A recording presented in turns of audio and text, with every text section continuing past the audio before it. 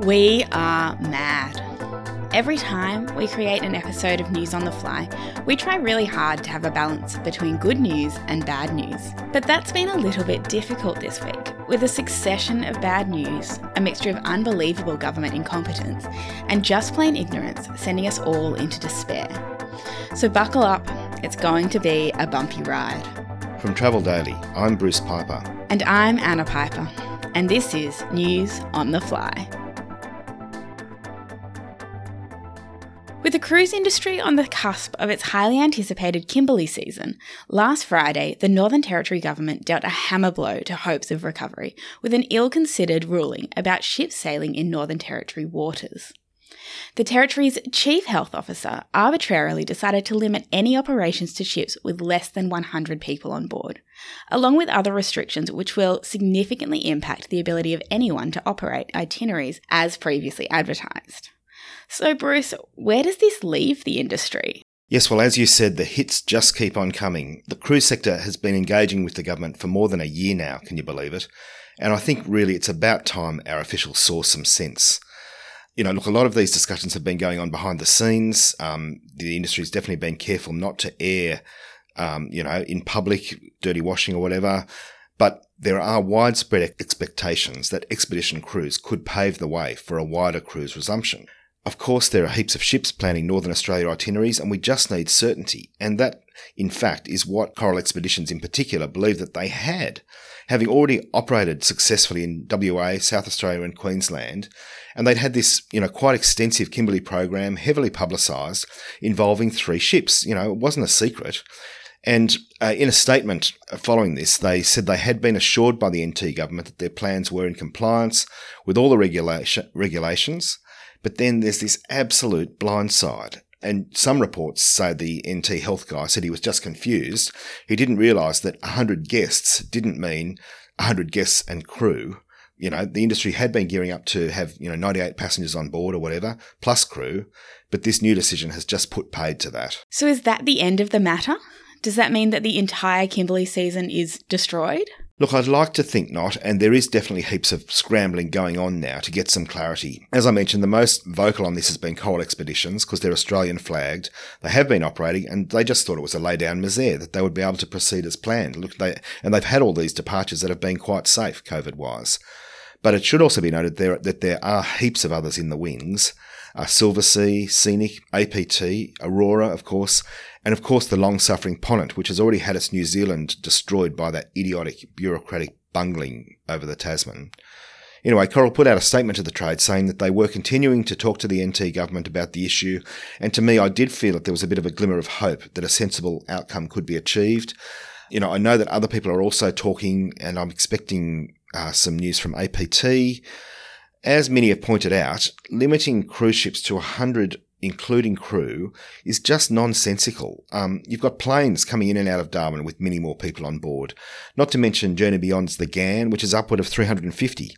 It's just nonsensical, and it's an example of how these bureaucrats have just got no idea how, with a stroke of a pen, they're destroying people's lives and livelihoods.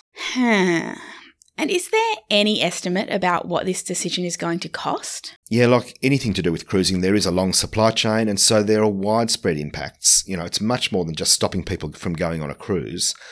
These Kimberley seasons have been heavily promoted. They're heavily booked. Finally, there was something that people could book.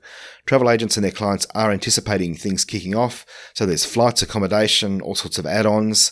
Millions and millions and millions of dollars in bookings, let alone the ground operators, shore excursions, providores, the farmers who are supplying the food, beverage suppliers, support services. The list is just endless.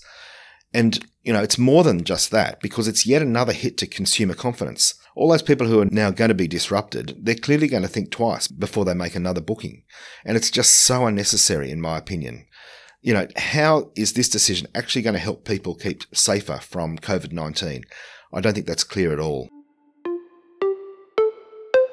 Following the Northern Territory announcement and continuing the theme of government stupidity came the reaction to an outbreak of COVID-19 in Brisbane on Monday, which saw Premier Anastasia Palaszczuk announce a snap 3-day lockdown of the entire metropolitan area. And while the community is clearly aware of the need to react swiftly to COVID-19, anger erupted, particularly within the heavily affected travel sector, when it emerged that the outbreak occurred due to a doctor and a nurse who worked in a COVID-19 ward not having been vaccinated, despite the Queensland Government having a stockpile of COVID-19 immunisations. Have you had much industry feedback on this, Bruce?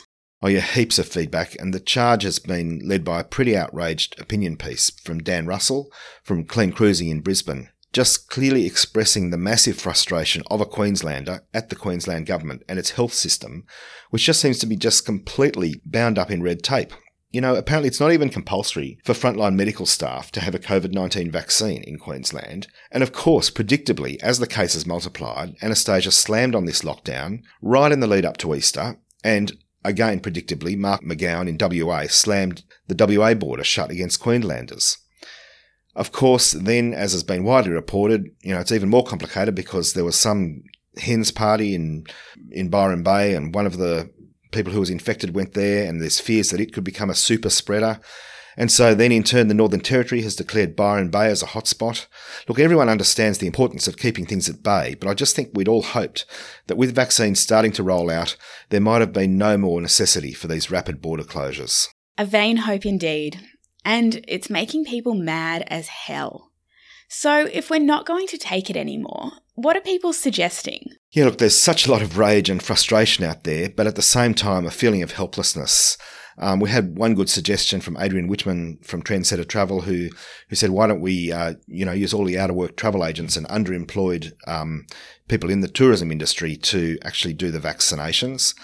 A number of our subscribers have also suggested that the vaccine rollout just needs to be accelerated. And, let's look to the situation in the UK and US where mass inoculation is being undertaken, at these big centres to just get the vaccine out there. There was some unfortunate commentary by former CMO Brendan Murphy in Senate estimates last week, who sort of implied, things aren't urgent, we should take our time, with low case numbers, but the things are urgent for the travel and tourism industry. And I just think we all want to see a bit of stronger leadership to take control of the rollout, maybe from the federal government. At this rate, to me, 31st of October for a full vaccination program and the consequent relaunch of Qantas international flights seems very optimistic. And as QF Commercial Chief Stephanie Tully said a couple of weeks ago, the airline's plans to resume operations on the 31st of October are contingent on there being no quarantine. And in my opinion, there's just no way the government's going to be able to relax quarantine arrangements by then. So where's that going to leave us? A couple of readers have also suggested turning the negative of the Queensland lockdown into a positive by using it to highlight the absolute incompetence of the state government and in turn triggering a bit of stronger action from the feds.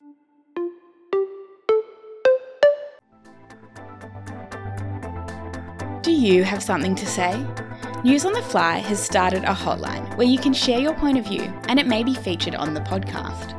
Send us a short voice memo via WhatsApp at +612 800 767 60 to have your say, and keep listening to News on the Fly to see if your voice is featured. Check the show notes for a link to the hotline, and we hope to hear from you soon.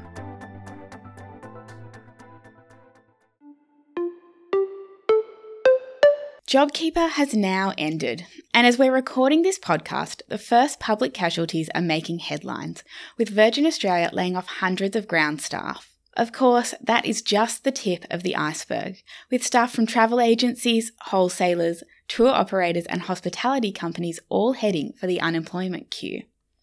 At the same time, our industry leaders continue to push for an extension to the scheme. Are their pleas falling on deaf ears? Yep, that's definitely my impression, deaf ears. Treasurer Josh Frydenberg's made no secret of the government's intention not to extend JobKeeper, so I guess we've got no excuse for not seeing this coming, but I think that in our heart of hearts we did all treasure a seed of hope that there might be some recognition of what the industry's going through and in turn extend JobKeeper in some form. Clearly the government does recognise this, or some parts of the government at least, what we're going through, but the bigger picture is that the ongoing distortions to the economy that are being caused by JobKeeper, and the government's definitely wanting to fix them up. So what do you mean by distortions? Yeah, well, no doubt travel agents have been worthy recipients of JobKeeper, but I think that we all know now other parts of the economy where people have been quite content to subsist on the JobKeeper payments or at least have their income subsidised by the program. And that's meant that in some areas it's really hard to get people to do things. For example, I know that Voyager's Ayers Rock, they've got current vacancies for 60 chefs. There's, of course, a boom in holiday home rental, particularly close to the capital cities. But at the moment, it's extremely difficult to get people to clean those holiday homes. There's countless other examples, and I think we can even point to people in the travel industry who might have been on the cusp of retiring or exiting the industry and who've held on while ever JobKeeper is there. Anyway, clearly the government rightly needs to bring all that to an end, but unfortunately it means that industries like travel and tourism are also looking like becoming collateral damage. But wait, doesn't the government keep saying they are supporting the industry? Yeah, look, they do say so, and just as we're publishing this podcast, there are thousands of half-price fares up for grabs, government subsidised, both directly with airlines and through travel agents, I should point out. They're going to be in GDS, etc., over an Easter weekend when no one in the travel industry is working, so, the timing isn't great. It's definitely going to stimulate things, but again, in the opinion of many in the industry, it's not necessarily going to help those who are most at need. Of course, at the same time, there's been multiple announcements about the second round of the Consumer Travel Support Program of grants for travel agents, which now totals around $260 million.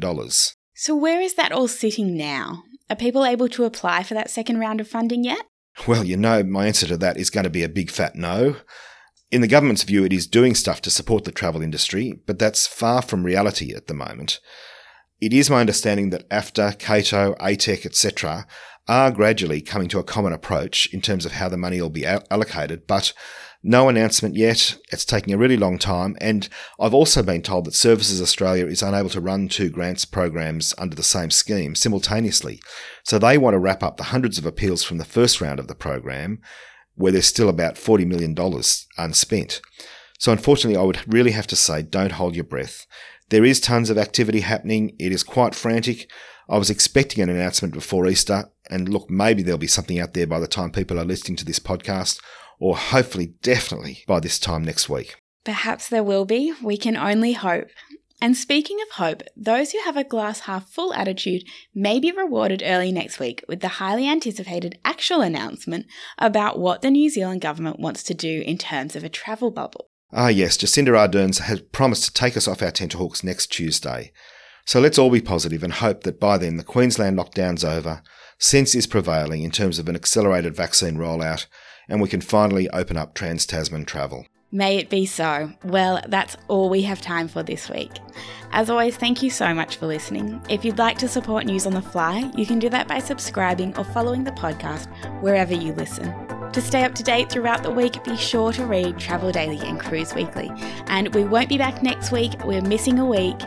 But the week after that, we will be back wrapping everything up in the travel industry with another episode of News on the Fly.